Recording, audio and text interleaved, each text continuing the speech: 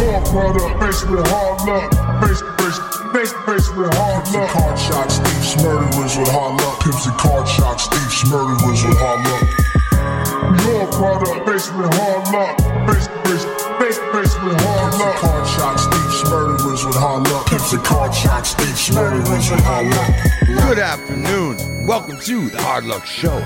I'm your certified, qualified West Side host, Steve Lucky Luciano. That's right, ladies and gentlemen. You've tuned into the greatest show on earth. It's Hard Luck Show, coming to you from the bunker in Southern California. My co-host, my partner,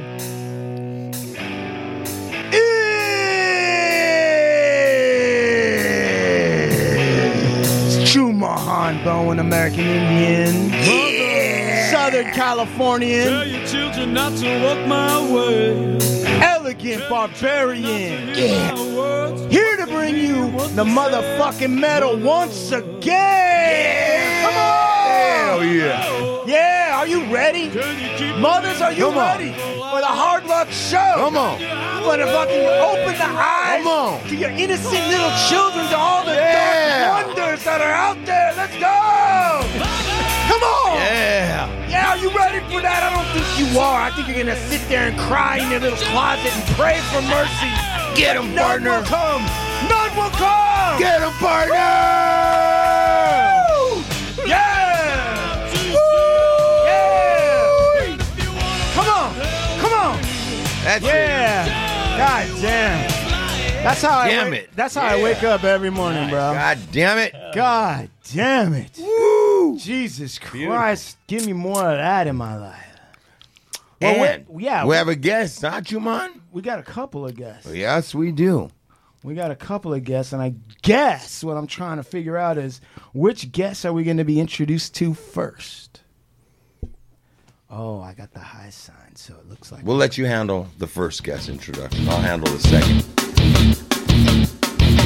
Ladies and gentlemen, coming to the front stage, pecs in full effect.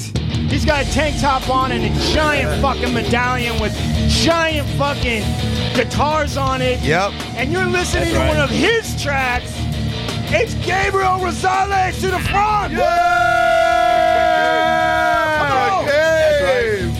Look at that. Look at that. Yeah. Look at this guy right here. Yeah. Yeah. What did you play? What did you play on this? I played everything on this. And did all the vocals except for the drums. I did bass, drums, vocals, everything except for the drums. People that come to visit me anymore. So I play guitar, bass. Yeah, can't help me while I'm in here.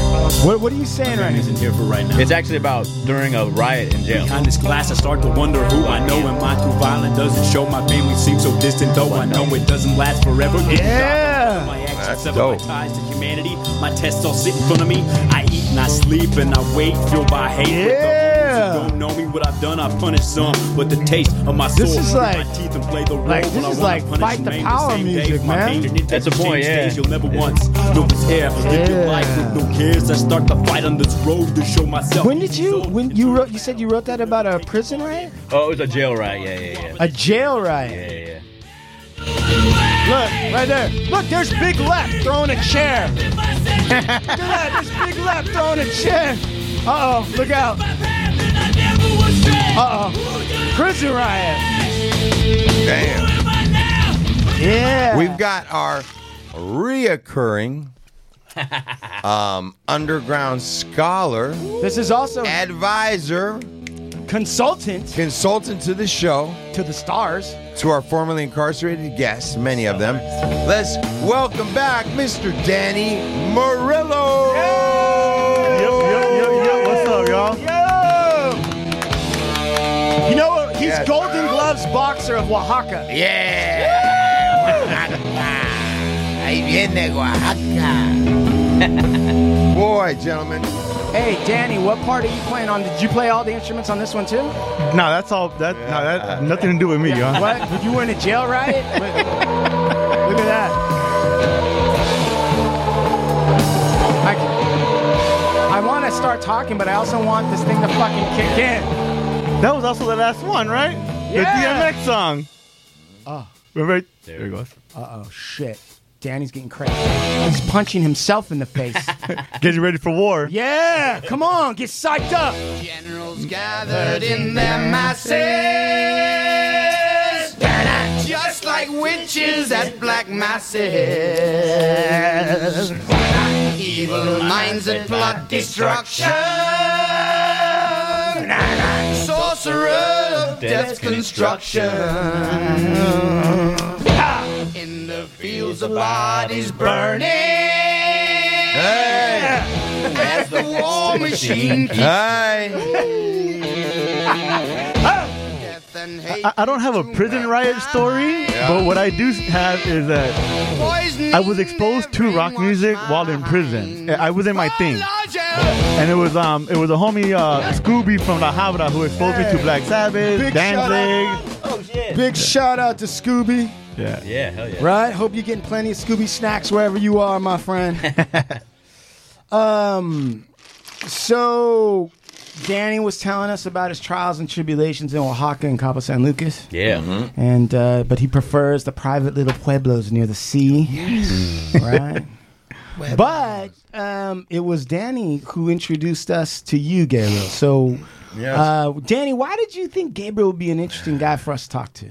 Oh man, homie got a dope story, right? He's got a dope story. Yeah, definitely. You know, I met Gabe through one of my roommates at UC Berkeley while Gabe was an undergrad at UC Irvine, and y'all were part of the Students for Sensible Drug Policy. Yeah, exactly. Really? Yeah. So my roommate was part of some student organizing up in Berkeley when I was a student, and I went to like some conference and met Gabe, and I guess Gabe might have told him that you were formerly incarcerated. I don't know how that happened, but we got connected. That was 2014, 2015. Yeah, man, it's so long ago. It's crazy how time flies. Yeah, and since then, you know, we've been connected, right? And you know, he's been, you know, doing work at graduated from UC Irvine, got into the PhD program at UC Irvine. I'm not sure exactly what program. What's the program? PhD? What PhD It's in what, Gabe? Criminology, Law, and Society. Criminology, Law, and Society. Is that 3 subjects or 1? Well, it's a weird kind of like blend of things because criminology is one, and then Law and Society is like another kind of sociology component, and so they just put them all together. So it's got this. You have learned criminology theory, but then as well as Law and Society, which is like basically how people just kind of interact with law. You know, what caused you to pick that? Just kind of my history, you know what I mean, and like stuff that I was interested in doing, the organizations that I was working with, and then also just going to the root and you know, I mean, just spending a little bit of, you know, people spend actual time in you know, incarcerated. I just did a little internship, you know, like I called my internship in county jail.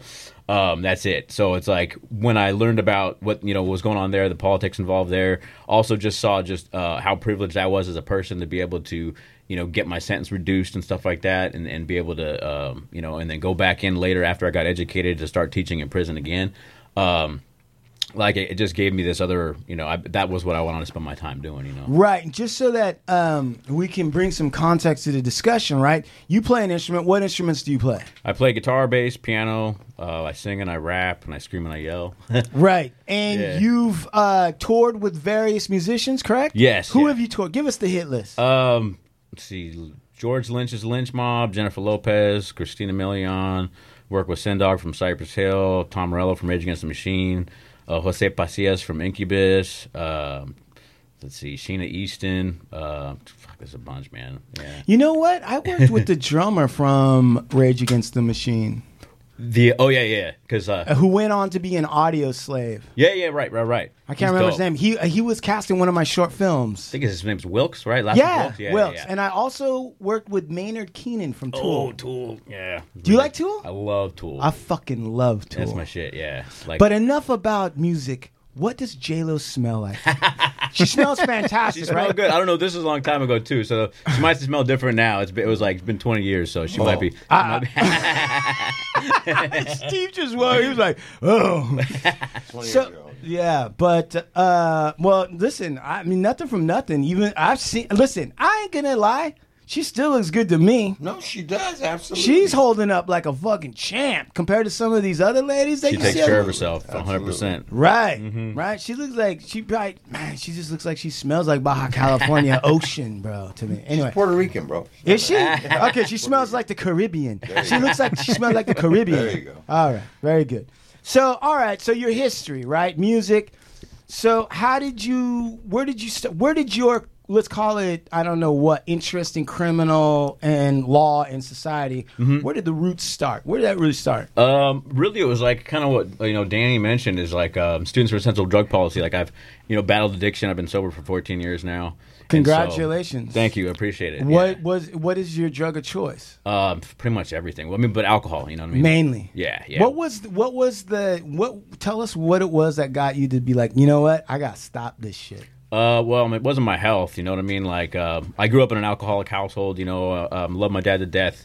He's one of 13 kids. He's from Aguascalientes, Mexico, And my parents met in DF, in Mexico City. And so they came over here, and so I didn't necessarily, he didn't have a lot of, ways to cope with his emotions and feelings and stuff like that, so he spent a lot of time drinking.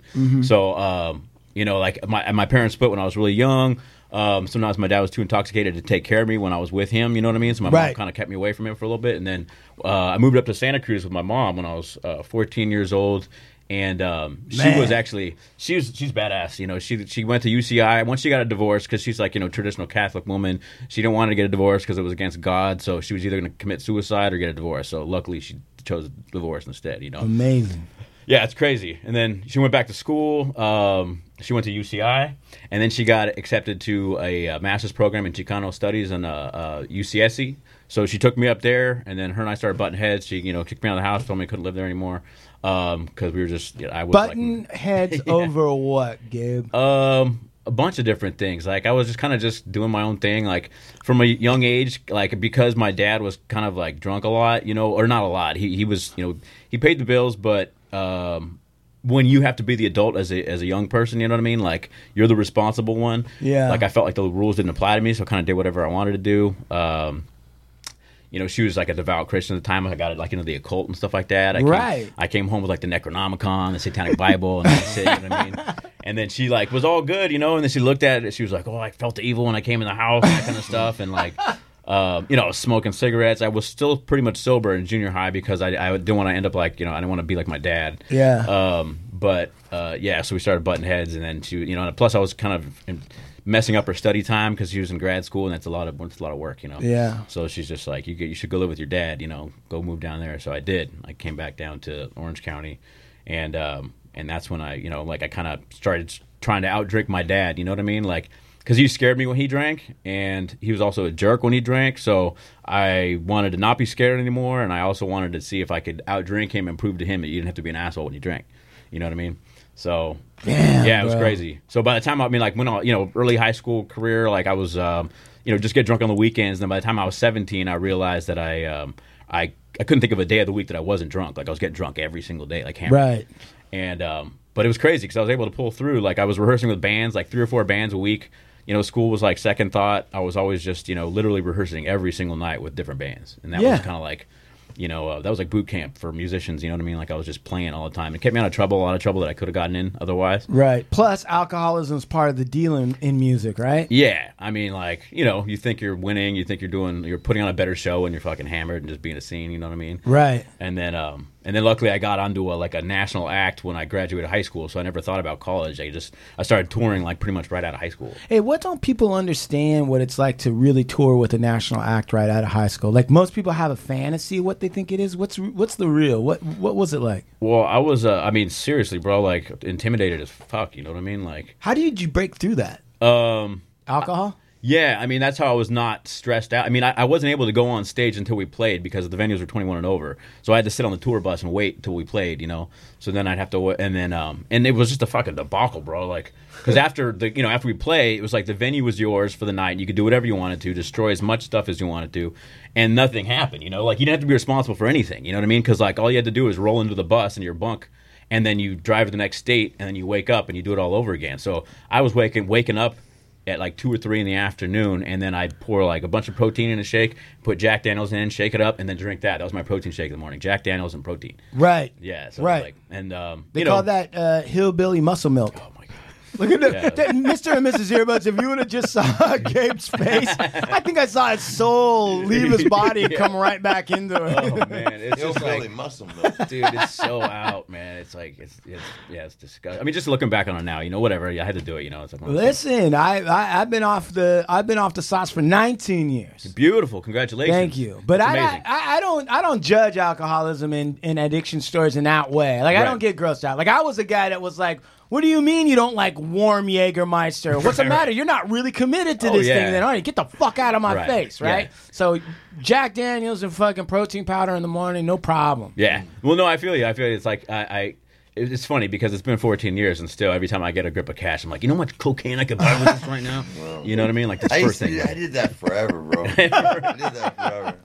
How much I could get for this one? Right. I mean, that was just, exactly. It was like, but then, once, alcohol got, and that was my 19 to 21 years old. So when I came back off tour and I had turned 21 on the road in St. Louis, Missouri, like it was, dude, bizarre shit. The city of brotherly love or whatever, the gateway, the archway, the St. Louis. The gateway city. The gateway city. St. Louis? Yeah, that giant arch, right? Yeah. Where Lewis and Clark started out. Bro, I don't even remember, man. There's like shit I can't even remember of like being on tour. Like I wish I remembered places. Dude, I can't imagine a weirder place to turn 21 than St. Louis, Missouri. Because St. Louis is a weird town, bro. It's got the Mississippi going through it, so it's got a southern aspect.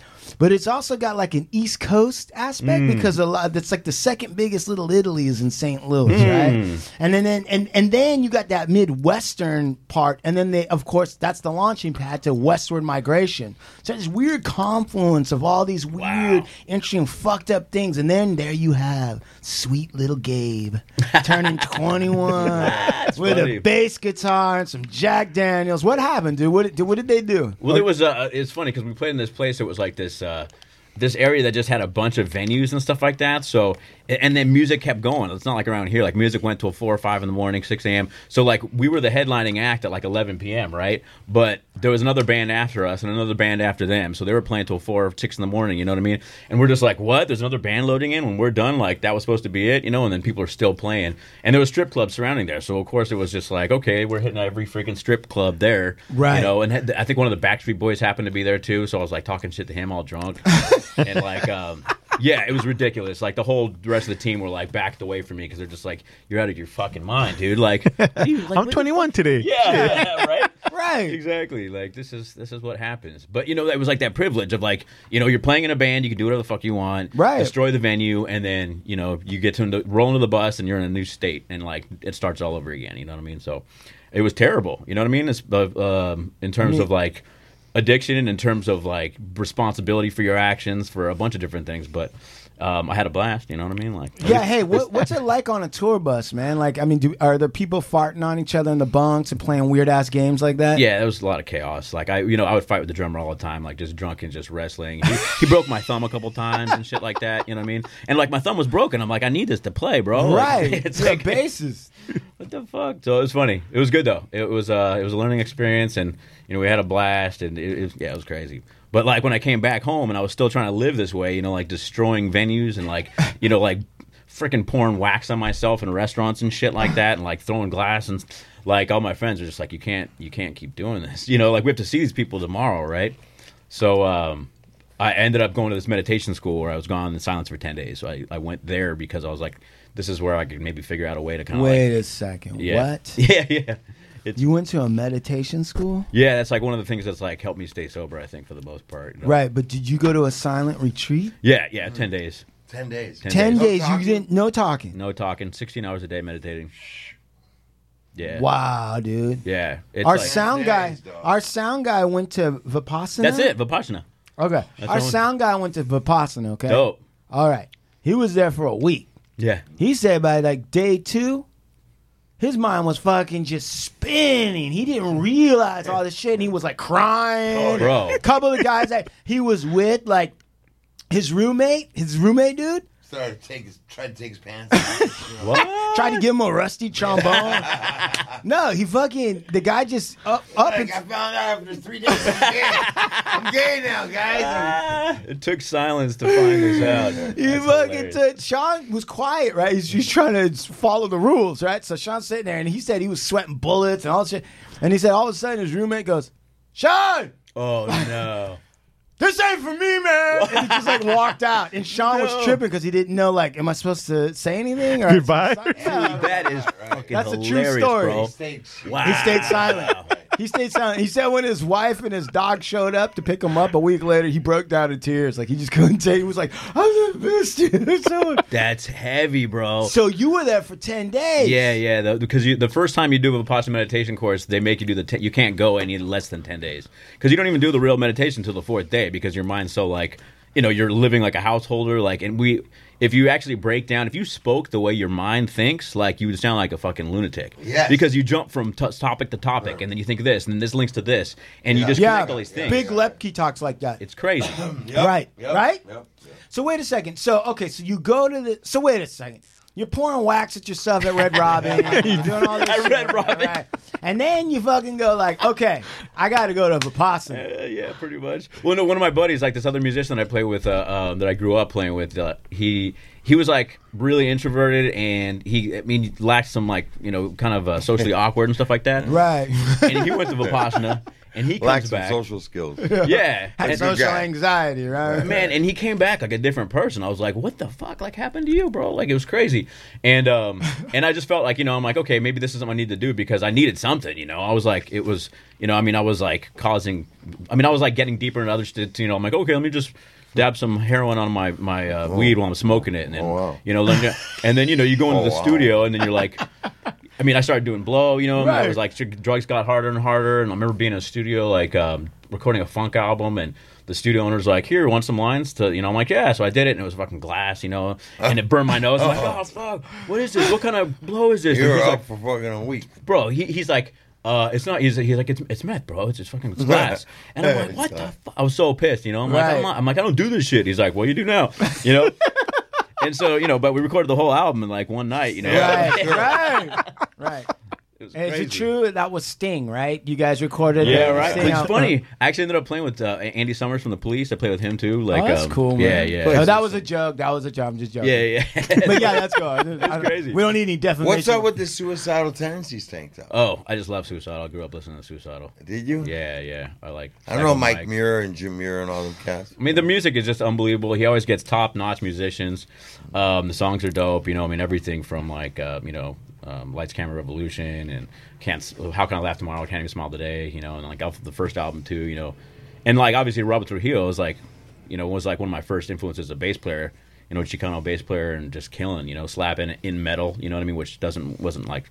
It did Infectious Grooves too. So that was kind of something that was like, okay, I can incorporate these different styles in heavy music without people being like, like he kind of broke a lot of barriers. Right. Yeah. So I love Suicidal, man. Shit. So. Dude, on that first day though, when you show up at like, did you even know what to do? No, what happens is, okay, like you basically do breath work for the first 4 days, and this is something like that's really important because I feel like it's crucial to humans in general. Like, because I'm also, before I did criminology, I was like an anthropology major. Cause I study, I like our species. I think you can account for most of the problems in society by looking at our species as like apes. You know what I mean? Like, and like where we came from naturally in terms of like the world and stuff like that, and how we evolved. So like that kind of stuff, like. It makes me look at that. So when I showed up there and I was thinking about, what I needed to do and kind of get back in touch, like, what you do is you meditate 16 hours a day, right? You focus on the breath for the first 4 days, and then I think it's like the end of the 4th day is when you do the real meditation. So keep in mind, within these 16 hours, nobody expects you to know what the fuck to do when you show up to meditation school. Right. So you learn how to do it as you're there, right? So you do these 3 1-hour sittings where they expect you not to move at all. So for 1 hour, you sit and you don't move at all. How hard is that? It's fucking impossible. Like, but that's the whole point, though. Could you do that? But that's the whole thing, though. That's like the teaching of it, because the basis of misery, they say, of human misery is you trying to initiate a good feeling or push away a bad feeling, right? So when wait, slow down. Yeah, this is wait, that's a heavy concept, man. Yeah. Wait, say that again. Say that again. The basis of human misery. Yeah. Is trying to initiate a good feeling or a good sensation, or push away a bad sensation, right? Because all of our lives, we have our five senses that all this stuff's coming at us at all times, right? Yeah. And we're processing these different things, and they give us sensations. So it's like, so when you sit for an hour and you don't move, right? Your leg cramps up, and you don't do anything about it. You wait. And then the cramp goes away, right? Yeah. You get an itch on the top of your head. You want to scratch it. You don't scratch it. You wait. The itch goes away. You get a good feeling that comes up. You know, you're like, wow, I feel like I'm on mushrooms or something, like I'm tripping, right? And then that goes away. So what happens is, if you do this enough times, 3 times a day for 1 hour, and then you do it for 10 days, right, or 7 days, as the sensations come up and you don't react to them, you stop labeling them as good or bad. Mm-hmm. They're not good or bad. They're just sensations, right? So that teaches you the lesson of impermanence, right? Like, everything comes and goes. Everything comes and goes. So if you don't react to it, it just flows through you, and you don't have to react to it. You don't have to be reactionary human beings. You know, we don't have to be reactionary beings, which kind of brings up inner peace, you know, in general. And that's what I was going to try to use to stay sober at that point in time. But that didn't work. No, man. Damn, you was going somewhere with this. I know, right? You're like, this is amazing. It's like our literature, how like self-help books and self-knowledge, we really believe that would avail us. I'm sitting right next to the rock star Buddha, and they're like, nah, yeah, it's like for about 72 hours. No, that the shit best worked. thing I ever saw though was while Gabe was talking. And Gabe was like, yeah, and pushing away the bad feeling and trying to initiate a good feeling. And I looked at Danny, and Danny, his face was just like glowing with like, I'm receiving wisdom. And then he was like, no. Yeah, right. I mean, but that's a good thing though, right? That you went through that attempt, and even that attempt wasn't necessarily the full, complete stop. Well, yeah, I mean, also because on the 4th day when I did the real meditation, and like the only thing I could compare that feeling to was being on mushrooms, like psilocybin, psychedelics, like a full body high. And once that happened, I was like, holy shit, I could be high without having to take anything, right? This is amazing. That's a real addict thinking. Exactly. Exactly. Right? The Buddha was like, do I bring this wisdom to the world and try to enlighten it, or do I not? The addict is like, man, this feels like getting high. I can get high without impunity. Exactly. That's exactly it. And so, and so I tried to initiate that good feeling, like for the next like 2 or 3 days, because it was on the 4th day. And of course, like that's the whole point. Is like, the more you want that shit to happen, the more miserable you get, and then nothing happens. So by the 8th day, I gave up. I'm like, I don't give a fuck what happens anymore. Like, whatever. We're still silent. Yeah, no, still silent. Like, I mean, you can talk to the teachers. You weren't married, right? I mean, the whole time, right? Like the Sixth Sense, right? I don't give a fuck what happens anymore. It doesn't matter. I've been dead this whole time. Yeah, no, and so finally on the 8th day, like that's what happens. It's like it came back again, and I was like, okay. And when I finally like left the meditation and the camp, and then kind of went back to my lifestyle, like I was definitely thinking a different way, and I maintained my meditation probably an hour in the morning and an hour at night, and I did that for a couple months. But just being in the music scene and like already dabbling in harder drugs, like it just got worse and worse and worse. And this is like actually about the time I started playing with Jennifer Lopez too. So it was like the gigs were higher profile. I was on a private plane with Jennifer Lopez, like touring Europe and shit. And the everybody was like, it was okay to like just fucking get, after the show, everybody was just doing. I mean, I played SNL twice, Saturday Night Live twice, and so there's an after party, and then there's an after party where everybody just goes and like does whatever the fuck they want, Dude, what's it like playing on SNL? It was dope. It was crazy. It was, I grew up watching the show, like, right. And Chris Kattan, like when the first time I did it, luckily I got to do it twice. So Chris Kattan was on it, and Will Ferrell, and Tracy Morgan, and like, where do you stand as the musician? You guys in a green room or in a back room while they're doing their shit, and watch? Do you watch it like on a monitor? Yeah. We're like in the backstage, like exactly like you said, a green room. It's all on a monitor. We can watch it. We know when we're supposed to be on stage and be ready to go. And then the camera pans over when it's time for you to play, and then we just play whatever tunes we're gonna do. We did about 2 or 3 I'm always tunes. tripping out by the music performances on SNL because I like I want to say at least 75% of the time, it's not the song I expect, nor is it the performance that I thought I was going to see. Oh, yeah. What goes into thinking about what's going to be performed? How's that decided? It depends on the artist, I would say, because it's really the management, like what kind of songs they want to promote. Right. If there's a song that's going to be coming out in the next week or two, and then they want to promote that because they're like, okay, we want this to be the hit. Let's play this song, even though nobody knows it yet. We're going to try to make this song a hit, so at least people hear it on SNL first. Has any song ever actually been performed first on SNL and that turned into a top Billboard hit? I don't know. I don't think I've ever heard of that. Have you, Steve? Have you ever heard him be like, "Oh, that was first time we ever heard can't get no satisfaction from the Rolling Stones"? I'm sure that it has happened. I don't know, man. To be honest with you. How did you go into county? How did you get jail time? Just being a drunk idiot, pretty much for the most part. You know. But what does that mean? Well, 2004, I got a DUI, and then I blew .25 at like 3 p.m. in the afternoon. Yeah, it was ridiculous. And then actually, I got like super violent one night, and ended up getting an aggravated assault with a deadly weapon charge and battery charge. That'll do it. Yeah, and it was not my finest moments. You know what I mean? Sure. But like. Big learning experience, and luckily that was my first, and I consider myself privileged that I had two parents that cared about me, what I mean? Like my dad loved me and my mom loved me, so like I feel like privileged. And it's funny, I was listening to like one of your podcasts, Danny, and you were talking about how like you were the first kid on the block to get Nintendo and shit like that. I mean, it's kind of the same thing with me, you know what I mean? Like my dad was a hard worker when he first moved here, was a gardener, he was doing like landscaping, and then he built up his own contracting business, like in South Orange County, which is like an affluent area. So he was able to make a lot of money, painting houses and stuff like that. And so he was able to provide for us, And so I didn't feel like I was lacking anything necessarily, but I was kind of my dad had issues. Money goes a long way in terms of like getting a lawyer. Because as a kid, for me and my brother, when we were getting in trouble, it took us a long time before we actually got time. Unlike my other friends, whose parents didn't have money to get them a lawyer. My dad had a construction company, and his friend was a lawyer. Hey, my son got in trouble. Like, all right, I'll go to court. You know what I'm saying? And like he would always get us out of a situation, and kind of prolong it until like, all right, you got. The judge would be like, all right, I seen you long enough already. It's time for you to go to camp. But as opposed to YA though. Right, but you were but that's all money. Yeah. Money. Yeah. Right. And what Money's were the we only just difference. talking to Pork Chop about? We were talking about that. Like some dudes get caught up or whatever. And the question is like, what decision did I make? And we kind of like ascertained that like, you know what? A lot of people commit crimes, right? But if you commit crimes and you're rich, you're not going to have the same getting stuck in the cycle as guys that don't have the money to... Look at Bill Cosby. Well, we weren't even rich, A though. lot less than Bill Cosby, and they're doing all day and never getting out. And they only got one girl accusing him of Bill Cosby is that son of a bitch. Hey, his thing... By the way, fuck Bill Cosby. Hey, how many guys do you know, Steve, that the Supreme Court overturned their conviction? Actually, how many? Fuck Bill Cosby. All right. Yeah. So, all right. So then you went to Men's Central? No, I was actually in Orange County, so I just went to Theo Lacey.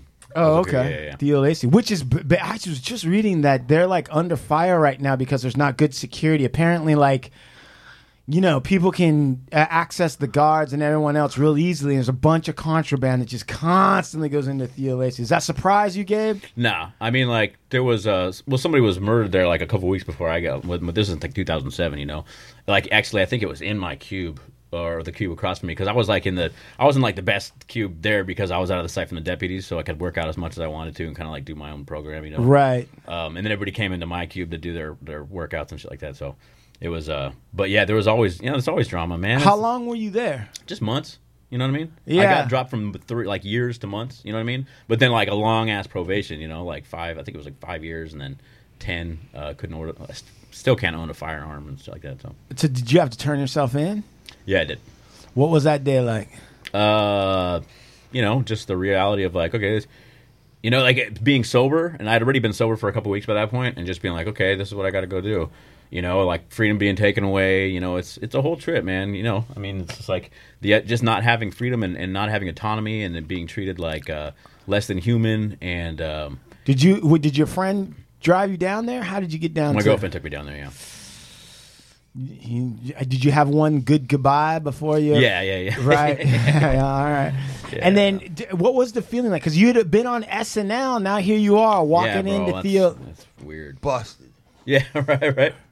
Yeah. No, it's crazy. It was just the reality of I mean, like shit can flip in a second, and I was already headed down that path as far as I knew. Like, I mean, at 25, the doctors were telling me that I had the liver of a 70-year-old man. My blood pressure was through the roof, and like my health was not enough for me to want to stop, it had to be like, okay, I'm actually going to end up killing somebody, you know, right? Somebody Or I care myself. about, or myself, right? And then I'd be done, then everything would be done. And so, it's just a wake up call. And so, in some aspects, like I do think I needed an intervention. You know what I mean? Because I consider myself like an abolitionist. Like I don't believe in like the way things are going right now, but I needed an intervention, and that was it ended up being something positive for me in terms of like what I learned and like now what my life path is, my trajectory in terms of like helping people that are getting out and that are going in, and also I teach in at Donovan State Prison now, so.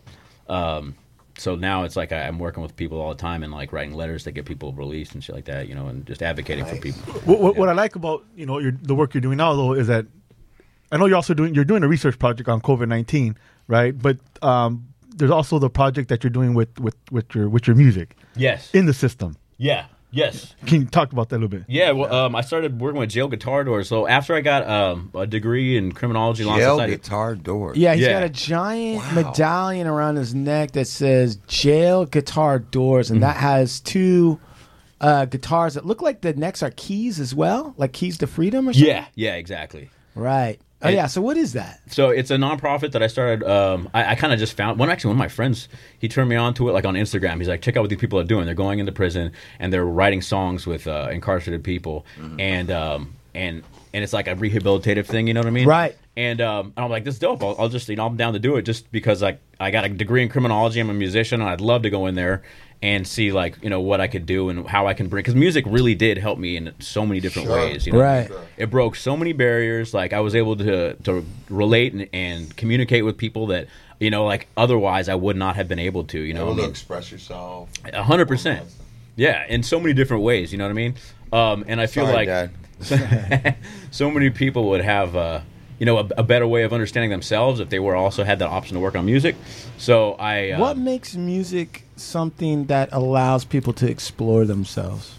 Well, this program specifically, I mean, you have to kind of when you're writing lyrics, obviously it depends on what you're writing for. Because I've obviously worked in the pop world, and so like doing club shit, like just trying to make people like enjoy their lives and whatever. If you're in the club or something like that, that's a different thing than like if you're trying to do actual internal work and learn about yourself, right? Or like relay a emotion or a feeling that you have, or like a lot of the music I'm doing now is trying to teach people,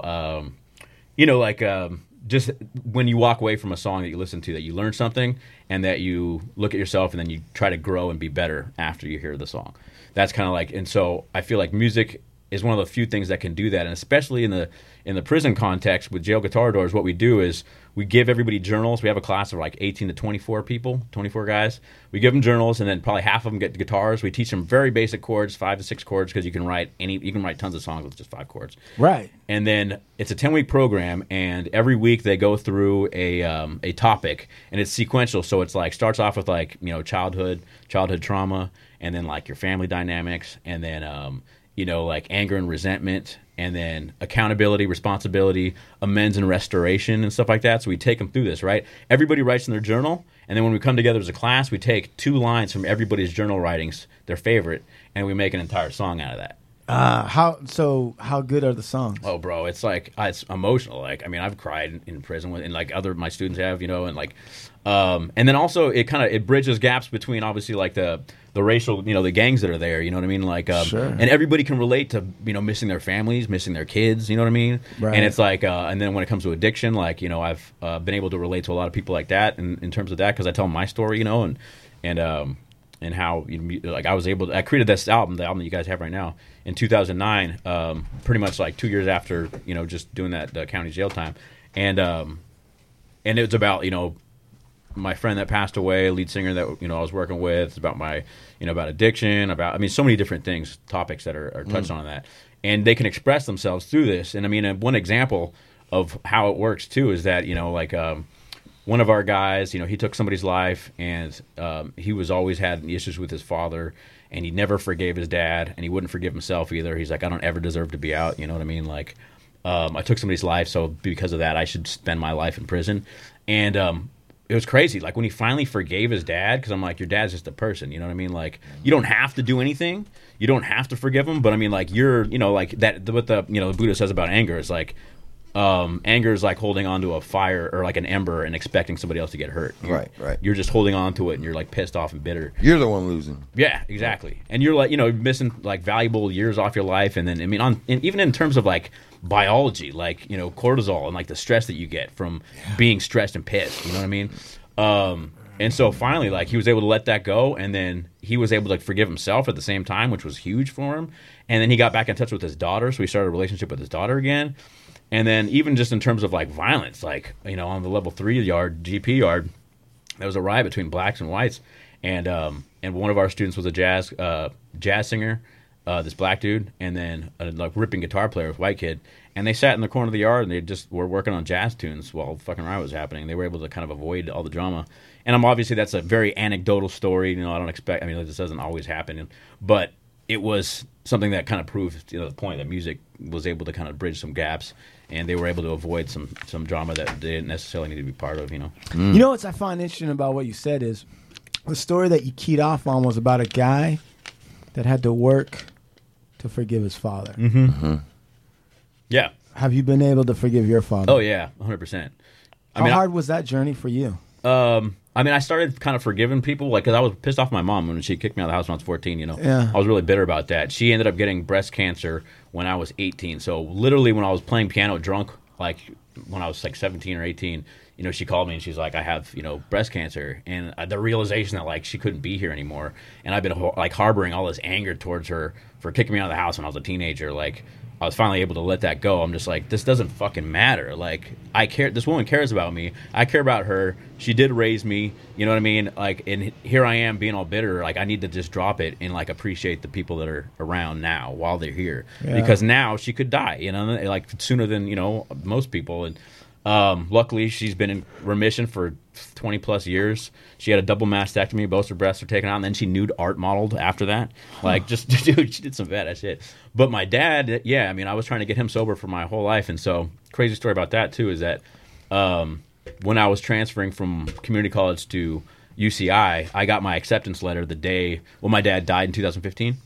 And he died in Aguascalientes. So, during my spring break, I had to go down to Aguascalientes, and then, we cremated him and then bring his ashes back. And that was my spring break before. And the day of his funeral, I got my acceptance letter to UCI. So it was like this bittersweet thing, and I'd forgiven him a long time ago. Like, I was just still frustrated, though. It's like, it's hard, because it really would have meant a lot if he could have seen that you were accepted to the school. Mm-hmm.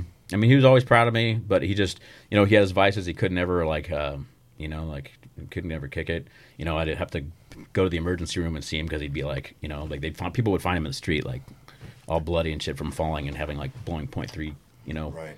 And he was, like, 65 when he died. And it was just like, bro, like, you've been doing this since I was 10. Like, are you done yet? I remember yelling at him in his hospital bed, like, are you done? You've been doing this since I was 10. Like, passing out drunk since I was 10. And I'm like, late 30s now, and you're still doing this. And, but he just, he is this. There's there's no, a lot of people, including myself, have alcoholic fathers and stuff like that, right? And it's, from a certain working culture, it's sort of accepted. Yeah. Right? Or expected even. Right? Like, I put in this amount of hours, I do this, I fucking, right, and I'm going to drink. That's what we do. Right. Yep. Right? There's nothing wrong with what I'm doing. This is my this partially my reward. If I stop doing this, I'm probably not going to be able to do all the other shit that you need me to do. Right. No, totally.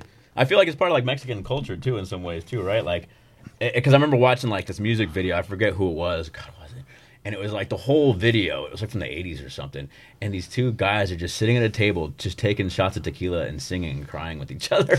And I was like, that was it. I'm like, that's what you do. Like, because that was always my go-to. I'm like, like no matter what happens, it's like, let's get fucked up, like always. Every job I could ever remember working.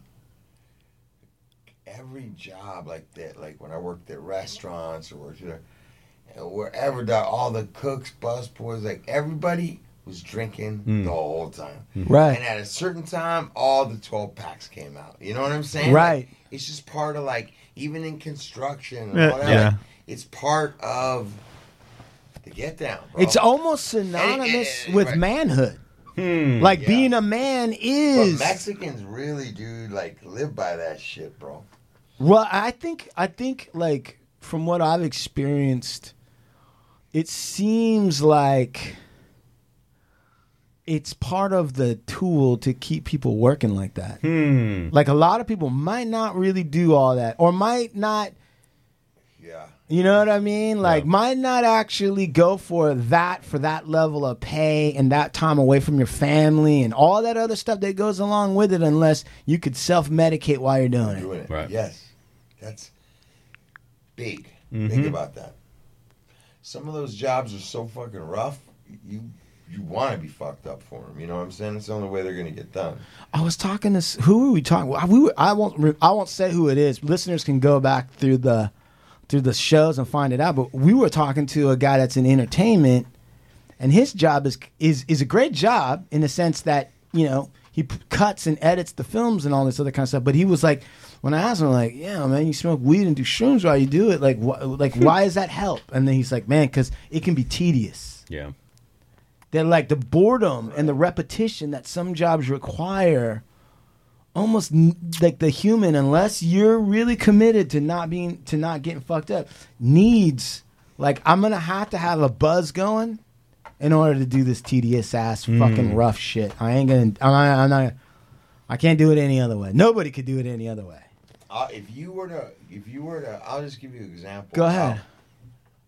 How much I pay attention to the consumption of alcohol through, like, what I'm saying is, like, if I were to take you on a Tuesday afternoon through Santa Monica, up on Wilshire, at about 2:30, 3 o'clock, and we were about to start driving up and down all the alleys by Wilshire Boulevard. Yeah. Everywhere you'd see little packs of, like, bus boys, cooks, everybody. Yeah. Like in parking, little structures, kicking it in the curb. They all got their bags with, like, somebody's got a 12-pack, and they're all drinking in between the lunch and the dinner shift.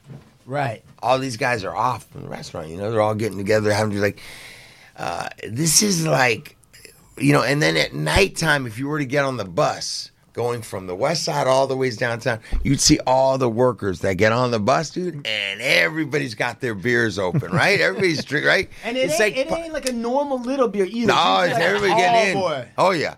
And it's just part of, like, you work your ass off. These jobs nobody else wants to do. You ain't too proud to do it. But at the end of it, man, you know, you need something to have to cope with working this hard-ass job. You may be living in an apartment with 4 other dudes. You're sending portion of your check maybe back home. There's a lot, man. It is a lot. And it is a lot, dude. And, you know, these guys are also women, and they're watching everything going on like these TVs and everything. And think about that.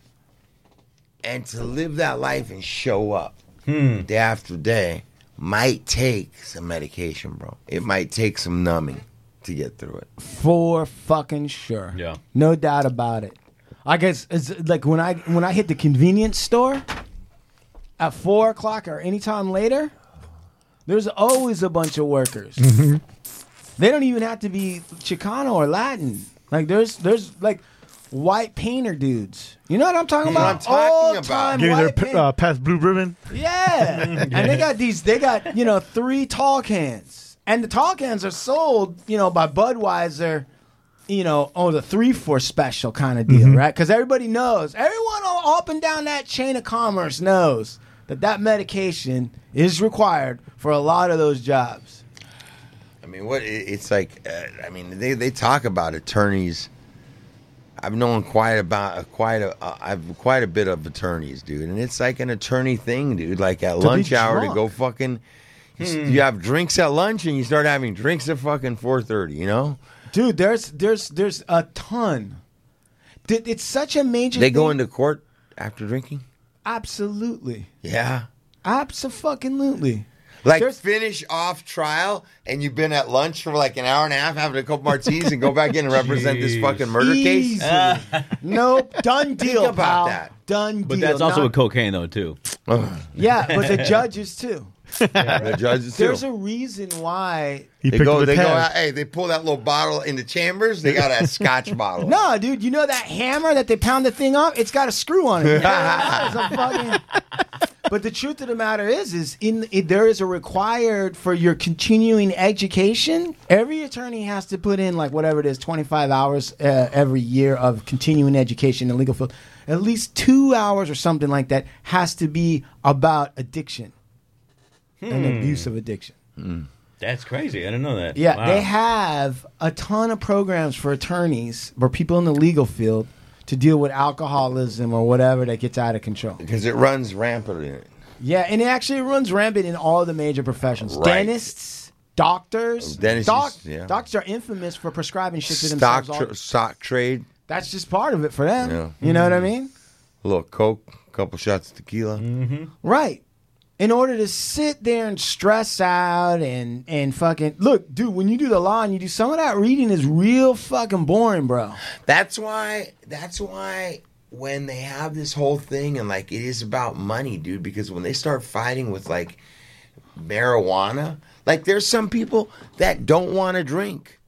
Marijuana does exactly the same thing for them. That's how they let loose, but it's criminalized. Right. And I would imagine and think there's a lot less car accidents of people smoking weed than drunk driving. Hey, let me tell you something, man. They criminalized alcohol before driving, like was a major thing. They outlawed prohibition was way back when. Right. And the temperance movement had their reasons at the time, and it was mostly spearheaded. It was before automobiles, you're saying? I'm saying I think there was automobiles, but it wasn't like it is today, where you have these highways and people could drive. It's like Model Ts and shit like that. It wasn't a major issue. Right. A few people probably had cars. Right. Less people, and it didn't go as fast. And But that wasn't the driving factor. The driving factor was husbands getting drunk, beating their wives, losing the family paycheck, and by being drunk and gambling or spending all their money on alcohol and all this other kind of shit. It was driven by women who were trying to get these guys who were their husbands, who are workers, right, to get a little under control, and that this was a poison. And even then, those women were like, yeah, this is so that these men do this shit and fuck everything up. We can't build a nest egg because we got a drunk that's running everything and da-da-da-da-da-da. So that's why that even went into place. So what you're saying is true. And what I'm saying is it's not even about car accidents, really. And now I do think that part of legalization of weed is the recognition that we may need to allow people to do other forms of self-medication to continue on with what we think is going to be happening in the next 100 years in this country. Right? I would say also too, like psilocybin, like they're using that for PTSD. You know what I mean? Yeah. Like acid and stuff like that. Like for people that have severe trauma. I mean, those are all kinds of studies that are finally able to do. I mean, you know, obviously it's not accepted necessarily, but for me, I'm like, yeah. I mean, people microdose and shit like that. You know what I mean? Just so they can kind of. And the thing is I'm not against any of that stuff. Being a sober guy, like I don't judge anybody for anything. Like do whatever you need to do. Like I mean, smoking weed instead of breaking into cars, smoking meth is like 1,000 times better. Obviously, right? You know what I mean? So it's like whatever you got to do. But at the same time, like as legalization, because like I've been following the whole prohibition thing for a while too. You know what I mean? Yeah. And Students for Sensible Drug Policy specifically was about that. You know, is like legalizing everything, decriminalizing everything, because especially with like there's a market for it, and it's like. But it actually, people make more money when it's illegal. You know what I mean? Like, because it just rises the stakes up, and there's always people to come and take those, take over those markets again. You know what I mean? Yeah, but so like we're also talking about, where this also connects is where the prison industrial complex meets up. Like you need a certain group of people that are stuck in an addiction, criminal incarceration trap. That's one of the engines of the economy. Like those workers, where are you going to get those workers from? These guys are one of the ways we can do this is like this, right? And so as we start decriminalizing marijuana, we may really start looking at changing. I think, I don't have any evidence to base this on other than my suspicions, but I genuinely think the shift in drug policy has to do with a recognition in the shift of the economy and the labor force. I think that we're all like people that their jobs are to be in think tanks and think through all these things are pretty aware that like we're not gonna be. There's no 1950s coming in the future. It's something else, right? And it's going to be a lot of what we see now, which is this weird, strains of viruses that are mutating. And you said you were doing a research project on COVID? Not necessarily on COVID. I mean, it was actually, I'm going to be doing, because we've been collecting testimonies for people that are incarcerated. Yeah. Just discussing like what their experiences at every 35 prisons in California, like how is it COVID being handled in these situations at all these different prisons. So we've been collecting testimonies from everybody basically across the state. I've been reading that it hasn't been handled basically, that they've just exposed prisoners to the fucking COVID and hope you make it. Yeah, a lot of times that's what it's been.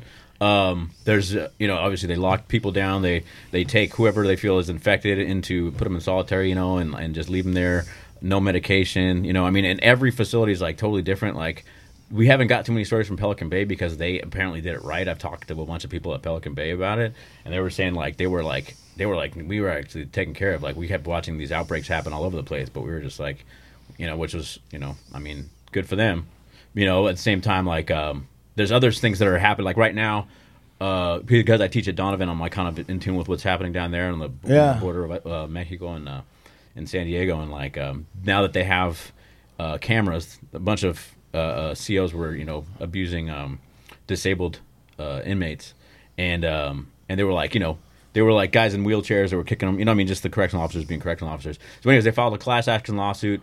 Now all of the officers there have to wear cameras, so nobody is a bunch of COs are protesting this and they're not coming to work, so they've been on lockdown for a while just because of that. But that's just like, think about the state of affairs of that. You got COs that are abusing handicapped inmates. Then you have class action attorneys come in and they win. There's new rules and you got to wear body cam just like everywhere else. And now the guards are protesting. Like that's inhibiting their freedom. How dare you violate my privacy to abuse people? Right. In a prison. In a prison. It's so dark, man. It's so crazy.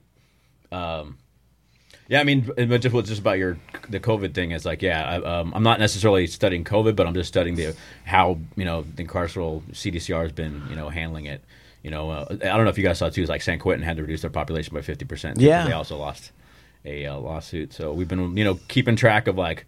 Trying to keep track of what happens with transfers and people being coerced to work that have, adverse, health conditions, and they're being coerced to work, because CEOs are threatening 115s on them and stuff like that. Why would they be coerced to work? What would a CEO need to coerce an inmate to work for? Just tell them to write them up. So, like, if they have like a parole date, or if they're looking at getting out anytime soon, and if they have any kind of marks on their C file. And what kind of work would somebody be doing that would have to be coerced like that? Like work in the kitchen and stuff like that. I think laundry probably too, right?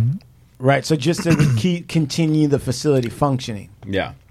So they force, and like so we heard a couple stories. Well, there's tons of them, and there's like now there's I think we've had like thousands of letters and testimonies come in. So I haven't been able to sit there and listen to every one of them because I'm in the process of making sure these stories are actually put up on this website. It's a website archive repository, so the public can listen to it. It's called Prison Pandemic.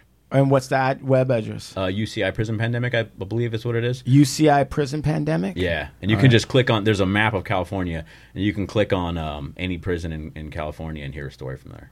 Damn. Yeah. That's heavy shit, man. That's dope. Yeah. It's became it's been a thing that's been consuming, all consuming, because we had no idea how we were going to do it. We just wanted to do it, and because we were originally trying to just get PPE to incarcerated people, you know what I mean, and like, but because CDCR was dropping the ball, and and some people get pissed off about that kind of stuff, being like CDCR should be doing this, so why should I help out? But to me, it's like this family in there. To me, it's like we got to help out anybody that's in there, no matter what. So it's like regardless. So you worked in pop music, and you've also worked in or with people that are incarcerated, and you were incarcerated for a little bit, right? What are the similarities in those worlds that you've seen? observation wise? In what? In pop music or yeah, the like music world? in that whole music world, that pop scene and stuff. Do you see any similarities? Do you see any interesting comparisons between that world and the incarceration, the world of the inmate? Well, exploited labor, 100%. You know what I mean? Man, that came. Wow, that came right out. Yeah, I mean, like, I got on this tour, you know, and a lot of times because, like, kids get out of music school and, you know, you're a young, hungry artist and you're willing to play for pennies, you know what I mean? Like, so they'll put you up there and you look good and you're young. So, I mean, that was my story. You know, I was 22 and I could still play, you know what I mean? So I was, you know, luckily I had some talent behind what I was doing. Usually people with talent don't look so good. I guess, yeah. Don't say I guess. Don't be humble. Come on. All right, go ahead. Yeah, so like, you know, they get these young kids that just graduated from like, you know, whatever music school. Berkeley. Yeah. Well, I mean, that's a pretty high profile music school. Right. So it's like, it'd be kind of hard. I think they get hooked up. I don't know. A lot of people just don't even finish their degree at Berkeley if they are that good. Like I know tons of musicians that just stopped. You know what I mean? Because they were so good they just got snapped up in anyway. That's kind of the way to, like, you know, it's just like anything else. I think if well, no, specifically with arts, you know, it's like when you're in demand, you know, you don't necessarily have, because I never went to music school, you know what I mean? And I kept getting gigs consistently. How did you learn the bass? Just practicing, like actually having to move to places and not know anybody. And so I just, you know, like, especially when I was about 15 years old and when my mom, you know, told me to leave from Santa Cruz and I moved down to Orange County, like I didn't know anybody. So like the whole summer before my freshman year in high school, I was literally, you know, playing 14 hours a day, you know, because there's nothing else to do. I didn't know anybody. Did you start out with tablature or what? Yeah, it's just tabs and stuff like that. Yeah. Well, I mean, originally I was a death metal singer, you know, like I was singing in a death metal band and you know, Deicide, Sepultura, you know, Cannibal Corpse, all that stuff. Yeah. Slayer, the first songs I ever played live were Sepultura and Slayer and Deicide, I think, like for a junior high, like freaking talent show. All the parents left and all the kids in the front, like, yeah, and I was up there just. Yeah, what is that? Describe that singing. Like, what is that that style of singing? I don't hear it as much anymore, but there was like a period of time where I was like, what's the attempt there? Like, try to sound dark and like a demon or like, what is that? I would, you know what? I forget who. I think Death, the band Death, was like because like all the death metal stuff came out of Florida. You know what I mean? Like for some reason, like Obituary, Cannibal Corpse, Deicide, Death, like all these bands came out of Florida. I don't know what the hell happened in Florida, but that was like their vibe. They're just like, you know, instead of just screaming, and I think it was kind of pulling away from the hair bands that were happening in the 80s. Right. Like people were just sick of like, you know, like Slayer was still doing that. The first Slayer album, you know, like fucking Tom Araya is like screaming like, you know, with his hair all big, you know. And like, yeah. So they wanted to get away from that, right? Especially all the lipstick and makeup and stuff, you know? Right? Candy bullshit, right? And so now they wanted to be all, you know, like brutal, and so like they were wearing spikes and shit, and just like, you know, growling and stuff. But yeah, I mean, so that was what I wanted to do, and then you know, so I was playing metal when I first moved back down to Southern California. But you know, like anything else, like as you start getting better at, more proficient on your instrument, like I mean, at least for me, like I was. My mentor turned me on this book called Zen Guitar, which is kind of like what brought me into the Eastern philosophy, what even opened my mind up to Eastern ways of thought. Sure. Which was a way of looking at music. And so, like, that was, I started just kind of appreciating all styles of music. Because I grew up, you know, like with old MTV, you know, MTV Raps, you know what I mean? Like Ed Lover. Ed Lover, Headbangers Ball, you know. And then, you know, like 2007 when I got out of jail, 2008, 2009, I joined the Zulu Nation, which is like the originators of hip-hop culture. Because I was listening to like a Tribe Called Quest and stuff like that. All those samples are from old jazz records, so I was listening to more jazz too. So it's like I kind of like was just appreciating music as an art form in any way possible. You know what I mean? But yeah, when I started getting really practicing the most is when I was like 15, because I got into blues, then I got into funk, you know, learning how to slap and stuff like that, and then just rehearsing. Man, it was just that's like what taught me the most out of everything is rehearsing. You know, like every single night for 4 years straight, like with various bands, like always. What's your craziest music story? And it doesn't even necessarily have to be partying. Just gotta be like, you were in the studio, and then you know, fucking Prince walked in, or Elvis Presley's ghost was sitting on the toilet. Or, do you have doing a line? Right, Quincy Jones turned to you and called you Frank. You know, like, do you have any weird? Crazy like music stories where you're like, that was a really crazy. Peter Tosh came in and told me to shut the fuck up. Well, when I was on tour with Jennifer Lopez in Europe, you know, I was still partying. I think we were in Spain or something, and Spain like doesn't like the party doesn't start popping in like the clubs till like 1 or 2 a.m. Right. You know what I mean? So it was like we showed up at 11, and we're like, "Where's everybody?" You know, it's almost midnight. Like, where's the party at? Where are the women at? And like they're like, "Well, you guys are here early." We're like, "It's like midnight almost." What do you mean early? You know, they're like, "No, come back at like 2 or 3." So we're like, "Okay, cool."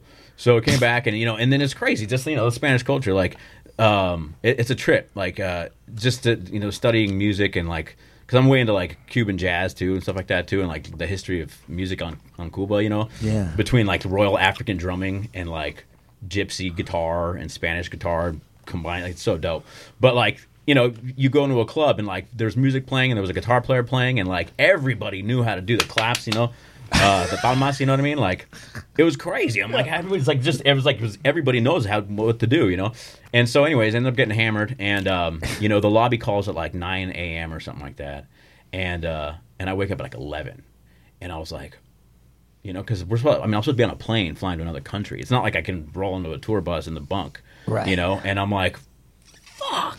Like, what the... You know, I'm like, it's like, I can't believe I slept through every alarm that I had. People were knocking on my door, you know, and I'm like, it's not like a slouch gig either, you know? It's like, this is, you know, Jennifer Lopez, you know? Right. And basically, man, I forget who was there. I think finally, like, somebody... Like, my phone rang, and I finally woke up to it, and like, it was a tour manager, and he's like, get downstairs right now. And I got down there, and, you know, he's, like, rushing me in this car to the private freaking jet. Right. You know, and he's like, if Jennifer gets on that plane before you do, you have to fly yourself to the next country. And I was like, fuck, you know, I'm like, you know, and this is like 2000 too, so there was no cell phone. I didn't have a cell phone until I was like 25, you know. It's crazy. Like, you know, I still thought the internet was stupid. I'm like, fuck, the internet's like, why would anybody spend time on it? You know what I mean? Like, a lot of people thought that. You know what I mean? Yeah. It's so funny. And so finally, like, you know, and then Benny Medina was her manager at the time, who had managed Will Smith, Puffy, like all these different people, and I think even like Michael Jackson at one point, right? So like they get me to the airport, you know, I get on the tarmac, I'm running up the stairs, you know, and I get there, and Benny's like looking at me like did you just show up like right now, you know? And and I was like, you know, all hungover, like trying not to puke on people while I'm coming through, you know what I mean? Like, and I sit down, and like my drummer, my homie, he's like 45 years old, and I'm 22, and all the people on the tour fucking like hated me because I was like, you know, I was like 22 years old, and they're all like 40 plus. Right. They spent their whole lives trying to get to this point. To get to this point. Right. You're showing up hungover. Oh, dude. Fucking rolling the dice. And I was such a piece of shit, too, because I was, you know, like being a young kid on the tour, like I'd be trying to talk to people, and they were, people would just ignore me, you know, they wouldn't answer me, like, and I remember, like, in Spain, one time we were walking through an alleyway, and I'm, like, talking, and nobody's listening, and finally I just stopped, I'm like, hey, and they all turn around, I'm like, fuck all you guys, and they're like, yeah, and they're all stoked that I, like, finally talk shit to them, they give me a big hug and shit. So yeah, I finally get on the plane. Luckily, Jennifer didn't get on. Like, she literally got on like 10 minutes after I did. And the drummer's looking at me like, what are you doing, dude? Like, you know, he's like, it's all downhill from here, kid. Like, this is like the peak. Like, anything else that comes after this is like gonna be stupid to you. Like, this is like, don't fuck this up. You know what I mean? So I mean, it wasn't like a huge story, but it was a huge learning lesson, and it was like super embarrassing. And it was just dumb, you know, like what the, and it's like, think back on it, you know, I was like a 42-year-old man now, 20 years ago, like, why did you think you had the, you know, like the audacity to do something like that? But whatever. Yeah, but you know what, man? I listen to that story and I go, yeah, that's right. Okay? But the flip side is some of the biggest musicians, some of the biggest stars are the kind of people that would roll the dice on an opportunity like that. Yeah. You know what I mean? Mm-hmm. Some of the greatest. I'm reading right now The Double Life of Bob Dylan. All right? Because I'm like, you know, yes, he's a great lyricist. No, he's a terrible singer. Is he a great guitarist? No, he's not a great guitarist. Okay? Yeah. And his launching pad was folk music. Now, really think about that. Right? How did he go from that to being as big as the Beatles? Beatles had 4 people, and they had decades. Yeah. He took his little weird show, right, and turned it into something to the point where he got a Nobel Prize. That's hard. Right? Yeah. So what's going on there? And I'm reading all through that. But a lot of it That's is dope. getting real fucked up and fucking up opportunities. Right. And there's a lot of places in his story where, like, a smarter, more business-savvy guy wouldn't have made the choices he made. And they just worked out for him. Right. Right? They just worked out for him. Did he have knowledge of secret sauce? It's not clear. Or was he just kind of luckily threading the needle? He threw a gutter ball and it just kind of like somehow hit a fucking strike. Bro, that's the story of my life, man. Seriously. Like, I feel like that, seriously, like it's, most of the shit that I've been doing, I have no idea what's going to happen. Like, that's kind of like my, my girlfriend hates it because she wants to plan stuff out. Like, how do you not know what's going to happen tomorrow? I'm like, I don't fucking know. Like, I'm going to do this. I know I'm working towards this. That's all I know. Like, whatever happens else, but I think music's one of those things that taught me how to navigate stuff. Because, Darwinism and like evolution, like people always think that, like survival of the fittest means the most intelligent and the strongest survive, but it's not that. It's adaptability. It's whoever can adapt.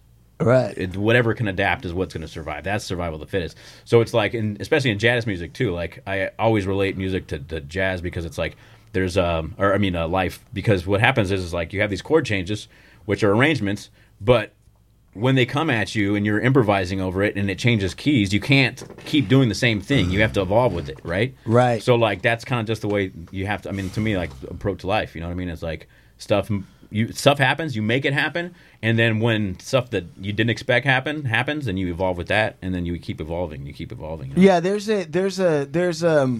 also a line of thought that follows that, which is that some of the greatest things that are commercial items that countries are known for were actually fuck-ups. Cheese, champagne, wine. Wine initially, I think the earliest story comes from the Mediterranean, maybe the Persian Empire. I can't remember what it is. But they stored grapes, and the grapes, they left them too long, and they fermented. And then they found out they made alcohol, and now it's like the greatest thing, and blah, blah, blah. But like some of the greatest things are fuck-ups. So adaptability also doesn't mean design. Right. No, totally. I feel like United States in general, like, one of the things I'm most proud of just the U.S. is literally just the revolutionary music that came out of here. For sure. Blues, jazz, hip-hop. You know what I mean? Rock Like, and roll. You know what I mean? Jimi Hendrix. Like, and it's all... AA. AA? Think about that. Yeah. Oh, yeah, that's right. Think about that, dude.